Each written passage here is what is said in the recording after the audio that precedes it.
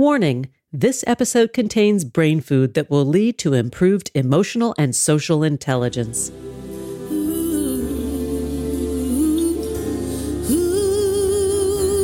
Thanks for tuning in to Harvesting Happiness today for a healthy serving of consciously prepared brain food. This is Lisa Cypers-Kamen, your host. For more than 13 years, I've been handcrafting these sound ideas for better well-being. Each week, I love spotlighting diverse thinkers and doers who are contemporary trendsetters and change agents, devoting their lives to creating a better world in which to live. I invite you to listen up and change the way you think about human happiness. Our award-winning content is fresh, optimistic, and purpose-driven media that promotes well-being from the inside out. Alrighty then, let's dive in. This episode offers psychosocial education designed to inspire and motivate our listeners. The information provided does not constitute a therapeutic relationship nor a substitute for professional mental health care. If you are experiencing a mental health crisis, call 911, go to your nearest emergency room, or for listeners in the United States, text 988 for the National Suicide and Crisis Lifeline. Good morning, good afternoon, and good evening, wherever you are. Thanks for joining me on today's show, where we will be talking about the truth be told, disinformation, denialism, and protecting our precious democracy. My guest today is Dr. Lee McIntyre. Lee McIntyre is a research fellow at the Center for Philosophy and History of Science at Boston University. He's also a former instructor in ethics at Harvard Extension School. Lee holds a BA from Wesleyan University and a PhD in philosophy from the University of Michigan. Formerly executive director of the Institute for Quantitative Social Science at Harvard University, Lee has also served as a policy advisor to the executive dean of the Faculty of Arts and Sciences at Harvard and as associate editor in the research department of the Federal Reserve Bank in Boston. Lee has been on the show before, and I'm so eager to talk with him about his latest book on disinformation, How to Fight for Truth and Protect Democracy. Lee, thanks for joining me again on the show. Thanks for having me back. Oh, I'm super excited to talk with you about this subject. Let's talk about what the inspiration for writing this book, because I think that's really important. And then maybe talk a little bit about the origins of disinformation and the subtleties between misinformation, disinformation, and denialism. Yeah, I'm a scholar. I'm a philosopher of science, and I've been writing about science denial for many years, which is what I think we talked about when I was on the last time. And then I started to see the pathway that the science deniers were using recapitulate itself at the national level for all facts, which I don't call that science denial. I call that reality denial. January 6th really woke me up because I realized that this disease, if you want to think of it that way, was not just endangering science, but also democracy. And so that's where the book came from, because it was the same blueprint, the same pathway, sometimes the same sorts of players. And that's what really, made me want to do it. I can't remember the second thing you wanted me to cover. Oh, that's okay. First of all, I'm really glad that you did do it. I'm really glad that you did write this book, because it's timely for all of us as a wake-up call. But the second part of my question was to describe the differences between disinformation, denialism, and misinformation. It's a good question. It took me a while to make sure to get that one right. Misinformation is an accident, but disinformation is a lie. So misinformation is when you make a mistake. You might believe something for whatever reason that turns out to be false. And you might even share it with other people, but you might also revise your belief later on.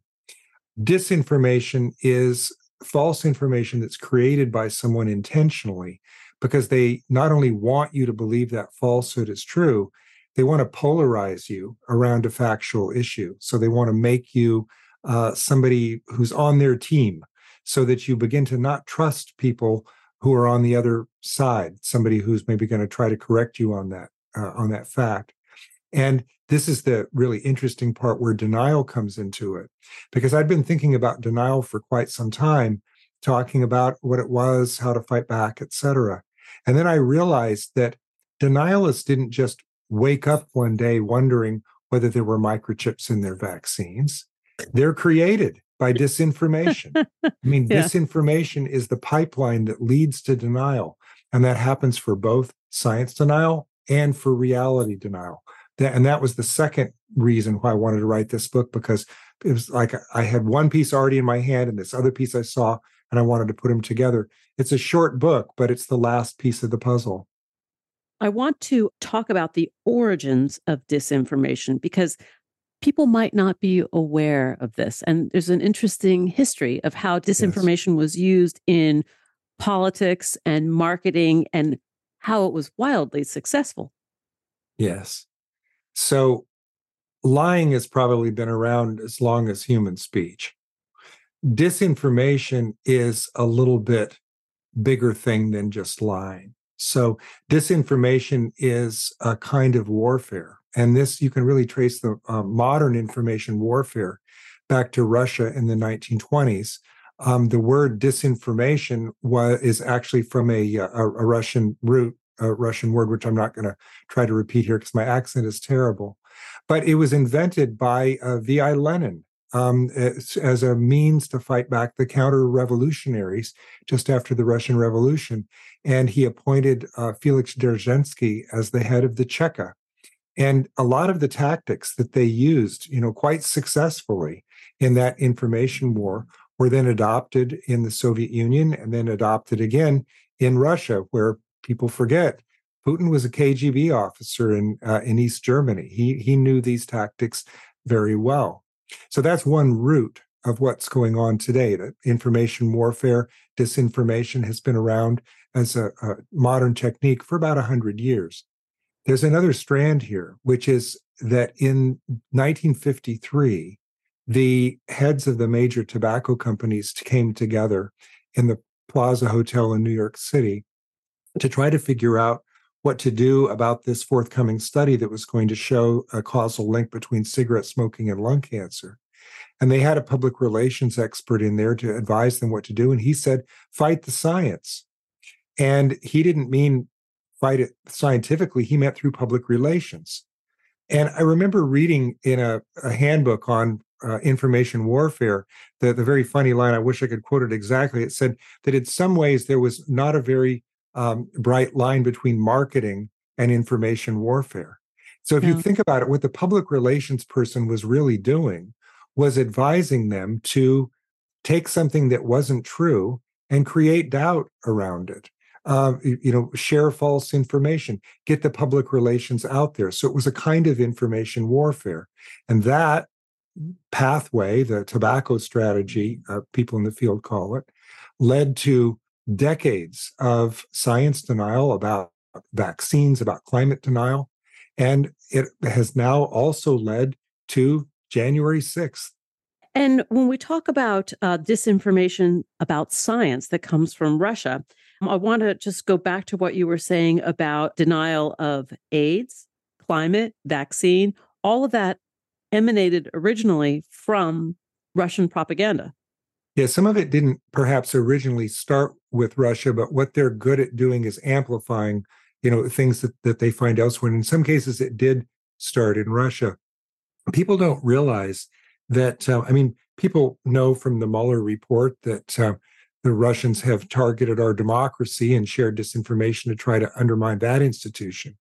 What they don't realize is that we've been in an information war about American science for about the last 20 years with Russia, even back further than that, back to HIV/AIDS, there were, you can trace Russians trying to undermine Western confidence in science back even before Putin.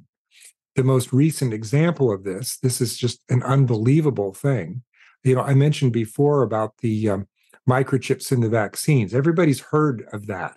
They don't Yes. know that came from a Russian troll farm. That was first published in the Oriental Review, which is an English language propaganda arm of the SVR, which is what used to be the KGB. And it said in April 2020, any future vaccines developed in the West will have tracking microchips in them, courtesy of Bill Gates, who holds patent 666 on this technology. Share on Facebook, share on Twitter. By the next month, 28% of Americans thought there was something to this.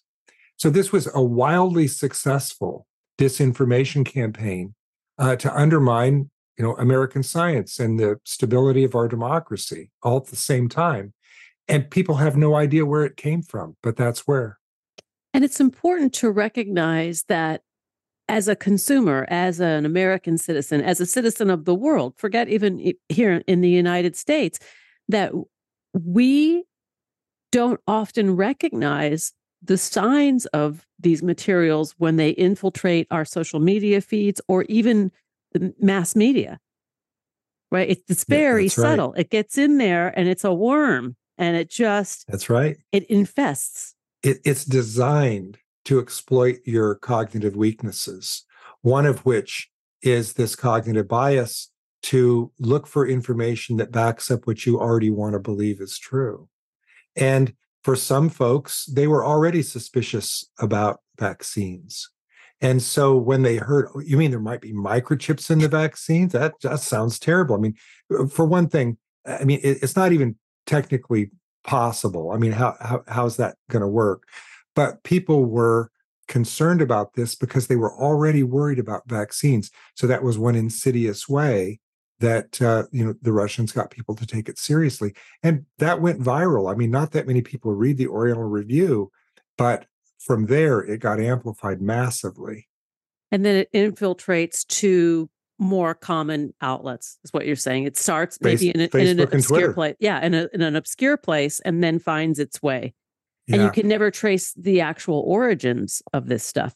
Well, you can. It just happened later, right? It's one of those instances where the lie gets halfway around the world, before the truth can get its shoes on.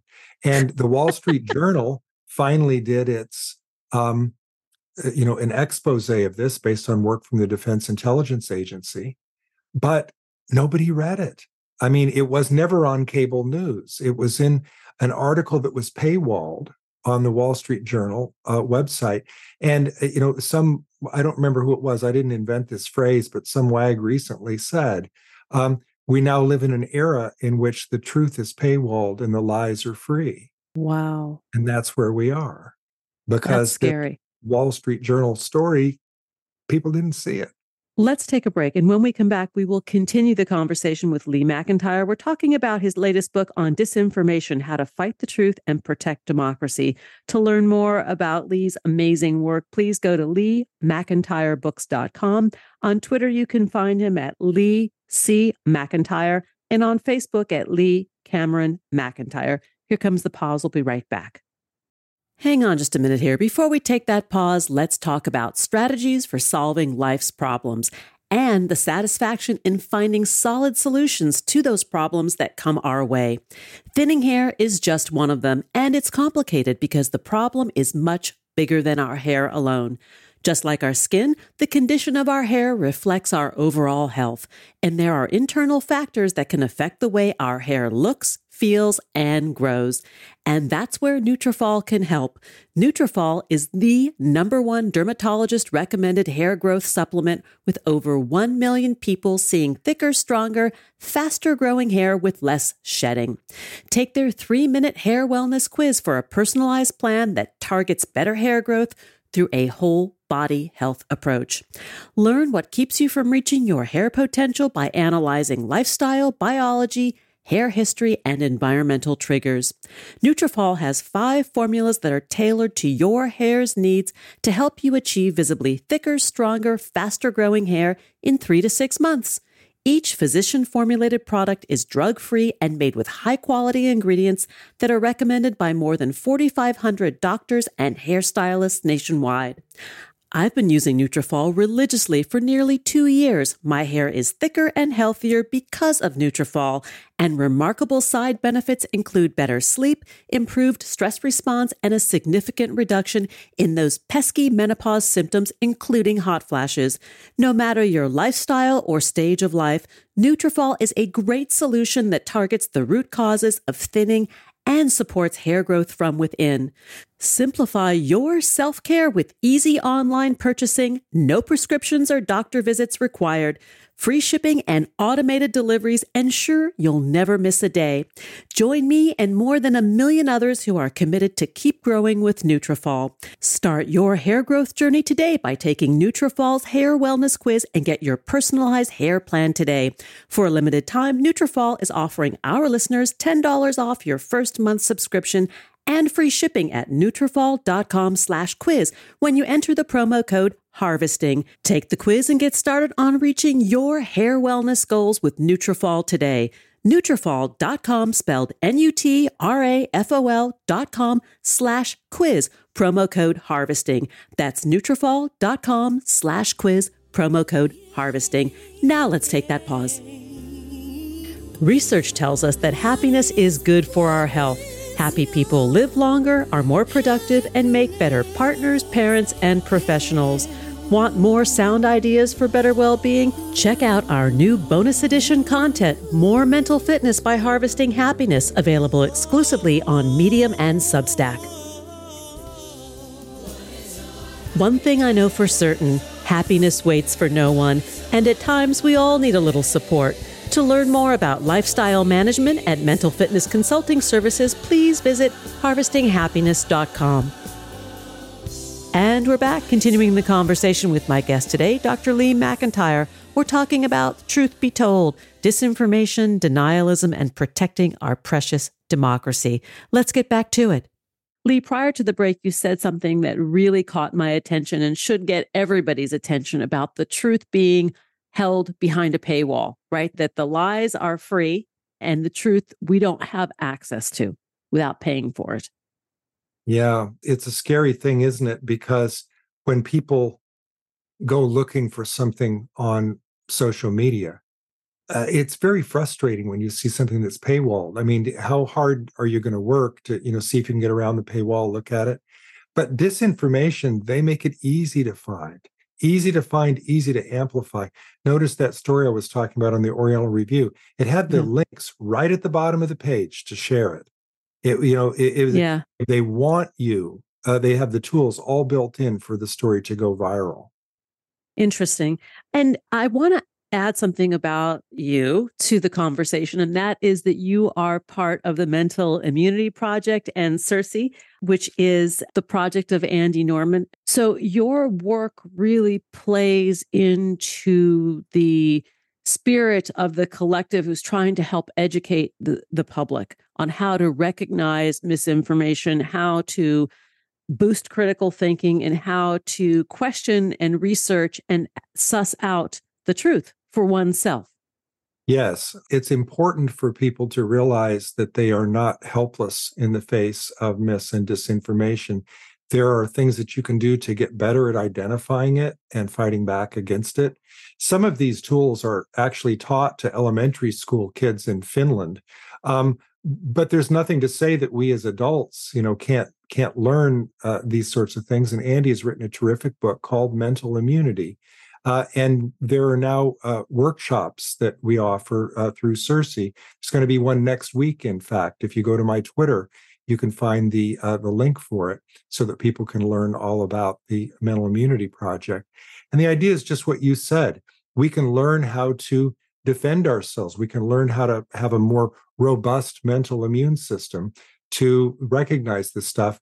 And then, my favorite part of it, too, is we've talked in the group about it's kind of like that moment on the plane when they say, put on your own oxygen mask before you help others around you. You've got, so you can learn how to do this and then help other people do it. So working on yourself first, working on other people, that's important. It's not the whole of it, the way to fight back against disinformation. There are other pieces to it that I'll talk about in my book, but this is one very important, essential part of getting started to fight back against disinformation. When I was a kid, they taught critical thinking in school. I don't believe it's taught actually as a subject matter. I was having this conversation with another CIRCE partner, a collaborator, and maybe in Finland, this is part of what is being taught in elementary school, and these are very basic skills. And the problem is we can't wait for the kids to grow up and save us. I mean, Right.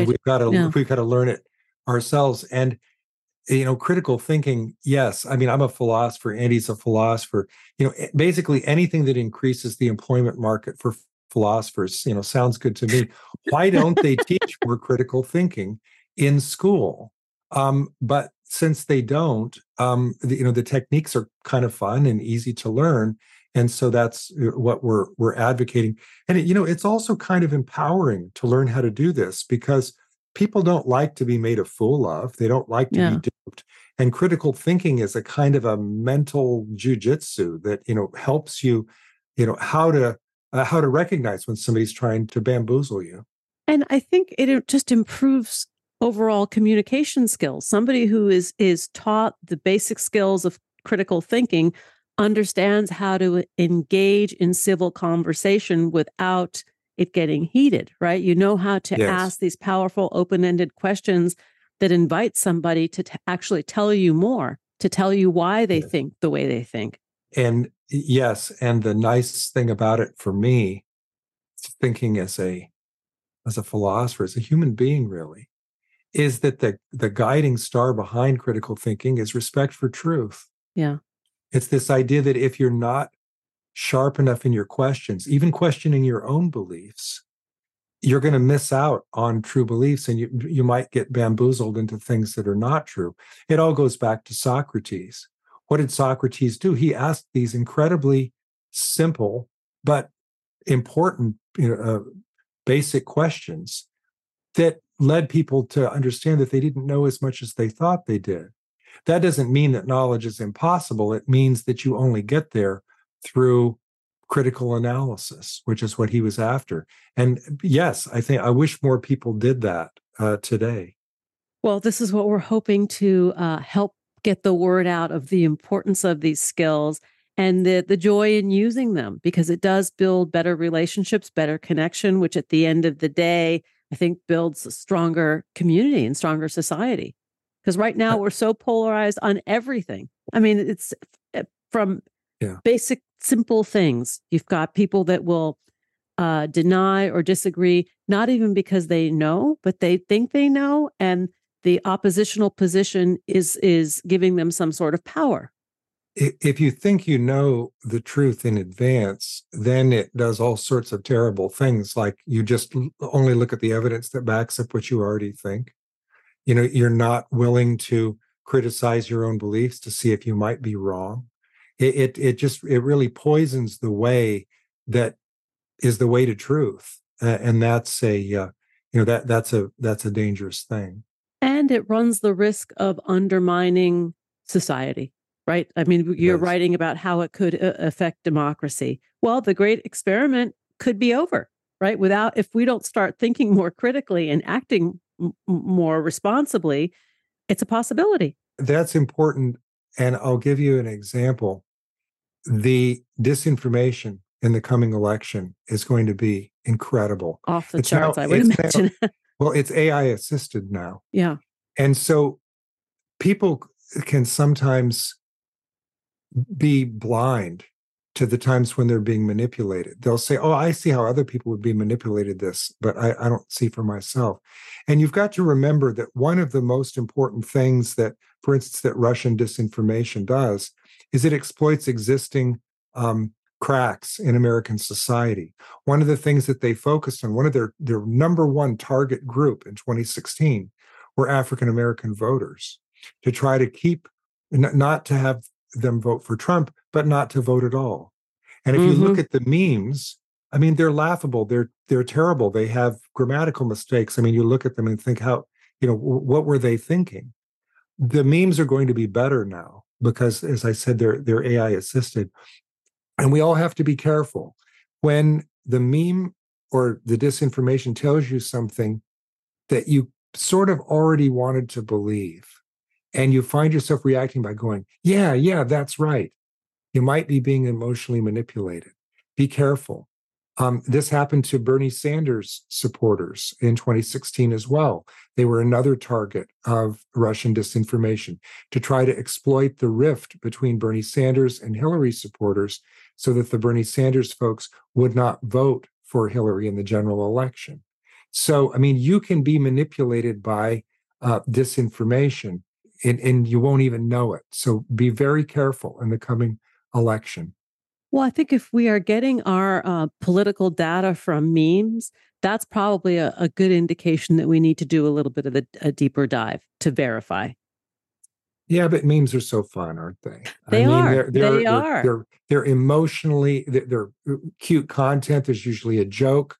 It's visual for one thing, and they're usually emotionally engaging. I mean, they know how to pull you in exactly that right way.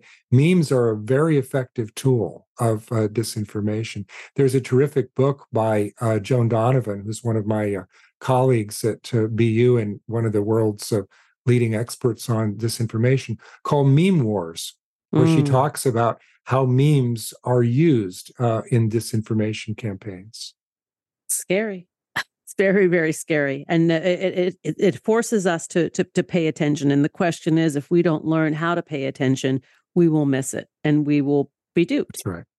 That's right. And that's what you're trying to prevent. Let's talk a little bit about partisanism and how that oftentimes is the byproduct of this disinformation. Yeah, it's a point that is so easy to miss because it's easy to understand that disinformation is false and that maybe that it's intentionally false. So they want to convince you of the falsehood. To take it down one more level, though, you have to realize that the secondary goal of disinformation is to polarize you around a factual issue so that you are inclined to distrust or even to hate the person who's on the other side of that factual issue, which means that you're not going to listen to them to correct your own belief, but it poisons the path by which your future beliefs might be correct as well. So, it causes us to drop into these opposing camps around a factual issue, which again is a very dangerous thing because how do you learn the truth? You learn it by talking to people that you disagree with. And you really can do that and have cordial conversations if you are respectful and maybe you listen to what they have to say. It really is possible. But if you're taught to hate, even to think that the other side is, deserving of physical violence, which you find sometimes in disinformation, then those conversations just don't happen. And by the way, that can polarize you even if you don't think the false message is true, because it can make you feel like, I can't even talk to those people. It's not worth my time. They're in a cult. Why should I even open my mouth? But now you're polarized too, because you've been convinced that you have no voice. You have no ability to talk to anybody who believes something so outlandish as, whatever it is. Whereas you don't. I went to a flat earth convention. You can talk to people who believe outlandish things and do it in a calm, dignified, respectful way and have them listen to you. It is possible. How did it go? I'm fascinated. Well, I didn't convince anybody to, tear off their lanyard and say what a fool I was. But I spent 48 hours having really important, in-depth conversations about why they believed what they believed, what else they believed, the conspiracy theories that led them there, the lack of trust, sometimes the personal trauma that they had undergone that led them to have a lack of trust, and the harassment and bullying that they felt from their society for their flat earth beliefs, which people sometimes laugh at that, but they've got kids. They've got kids who believe this and they get harassed and bullied in school. So, this is why when people say to me, oh, there is no such thing, they're just goofing around, they're just trolling and you don't realize it. Nobody would fool around with that. I mean, to say nobody, some people would. The folks I met were absolutely dead serious because they'd have to be. They were kicked out of their church, out of their family. Some of them lost their job. They were victimized by this belief. They were, in very bad shape because of it. It's interesting describing the other side of the coin. And it also makes me think about the basic human needs. I mean, as people, we all pretty much want the same thing. And that is an approach that I take when I engage with somebody who has beliefs that are different from my own or are so wedded to some of the disinformation that's out there, that is what I tell myself. Like, this person is really wants the same thing I do: safety, security, a decent life, be able to, put their kids through college, travel, whatever the average person wants, the other person wants as well. And we forget about that. Right. And that is part of the polarization technique too. To demonize the other side and to forget that fear can make you do terrible things. Yes. And fear can make you hate. As we see all over the world today. And, also being fearful of the unknown and being driven to a group, like you're saying, a flat earther group or a flat earthers conference, there is a sense of belonging and community, right? That person who goes to that environment feels that they can exhale, that they're accepted. You're exactly right. Not very many people make that connection that you just made, but that's really important because so much of belief is social. Yeah. You find your community that believes what you believe. And just as you said, they thought I was a flat earther. The first day I kept my mouth shut. I had the lanyard on and just, mixed in. Didn't lie to them. I just wanted to hear what they said. Yeah. They were overjoyed to meet strangers who believed what they believed, because they felt persecuted on the outside. And you're right, it's part of the basic human need to be accepted, not to be thought a fool of, to have other people believe what you believe. It's just that their belief was so strange that, I went in curious. What path led you there? Let's not talk about what you believe. Let's talk about why you believe it. How you got there. What I wanted to do. No, that's what I wanted to do as a philosopher. I wanted to talk about the path of reasoning that led them to their beliefs. By the way, it's the same path for climate deniers, for anti-vaxxers. The cognitive scientists have now studied this, and it's a well-worn path. All of that denialist reasoning hits the same 5 buttons along the way. And what are they?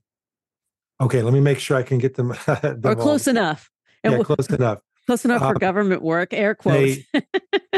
They cherry pick evidence. They believe in conspiracy theories. They engage in illogical reasoning. They rely on fake experts. And they tend to think that the other side has to be perfect in their reasoning or, in order to be credible. So in science denial, you might think, well, if a scientist can't prove it, then why should I believe it? So, those 5 steps, if you think about it, kind of fits climate denial. Yeah. And it kind of fits MAGA too, if you think about it. Yes. It fits a lot of things. And I just want to go back to science for a moment. Science, it's not hard and fast, right? Science is also fluid. Certain things are proven, then more information is made known, and things change as a result of new information as it's uncovered. So in the case of the pandemic and the vaccines and all of that, well, in the beginning, nobody knew, for example, that wearing a mask would really be helpful. So they said, don't wear the masks. Well, more information was uncovered, and then it was made known, yes, wearing a mask covering your face does help cut down on the transmission. It wasn't that the people were giving false information. It just wasn't known up until that time. And yet they were accused of being a liar because they changed their mind, which is what science does. You've given constantly.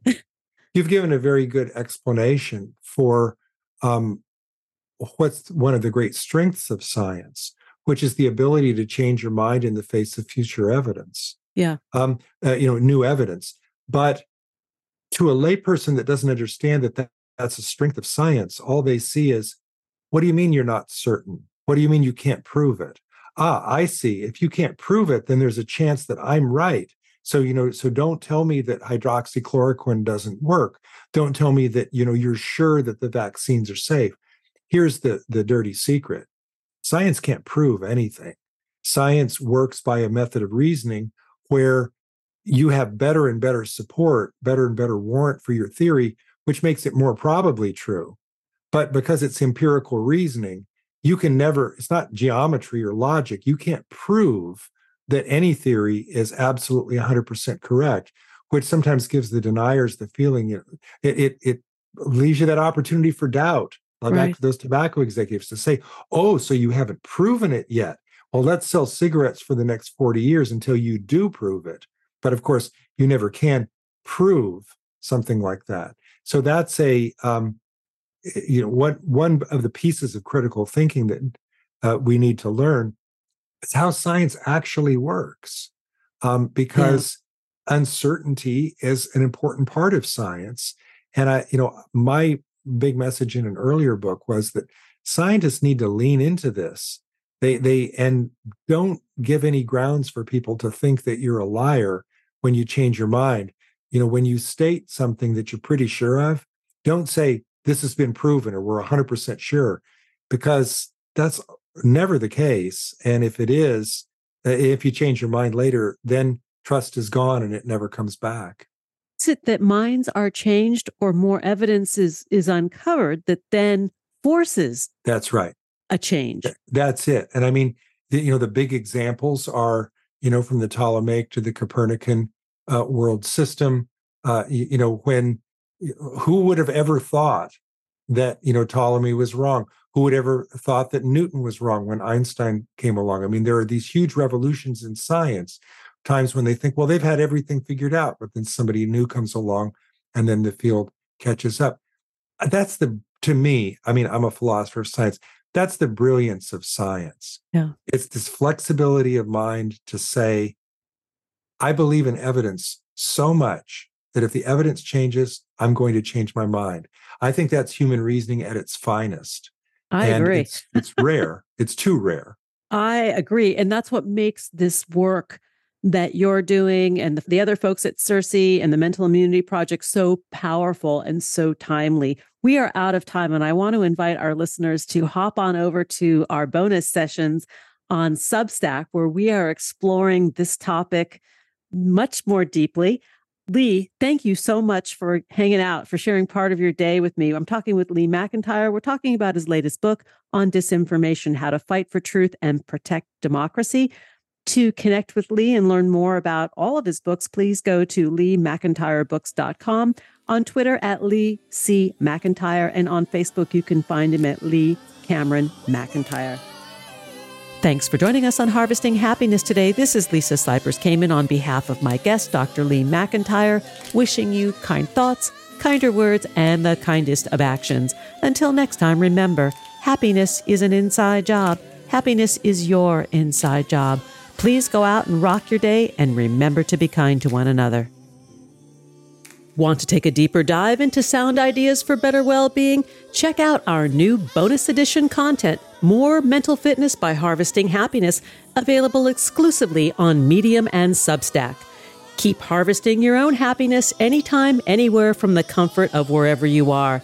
Subscribe, listen, and share hundreds of downloadable episodes from wherever you get your podcasts. Connect with and follow us on most social media channels. To learn more about lifestyle management and mental fitness consulting services, please visit harvestinghappiness.com. Harvesting Happiness and More Mental Fitness are produced by me, Lisa Cypers Kamen, Andrea Mengele, Robin Boyd, Andrea Daly, and the awesome team at Podfly Productions, including Eric Begay, Kimberly Beck, and Alec Guess, in collaboration with TogiNet Radio, KBUU, RadioMalibu.net, and is available on PRX, the Public Radio Exchange.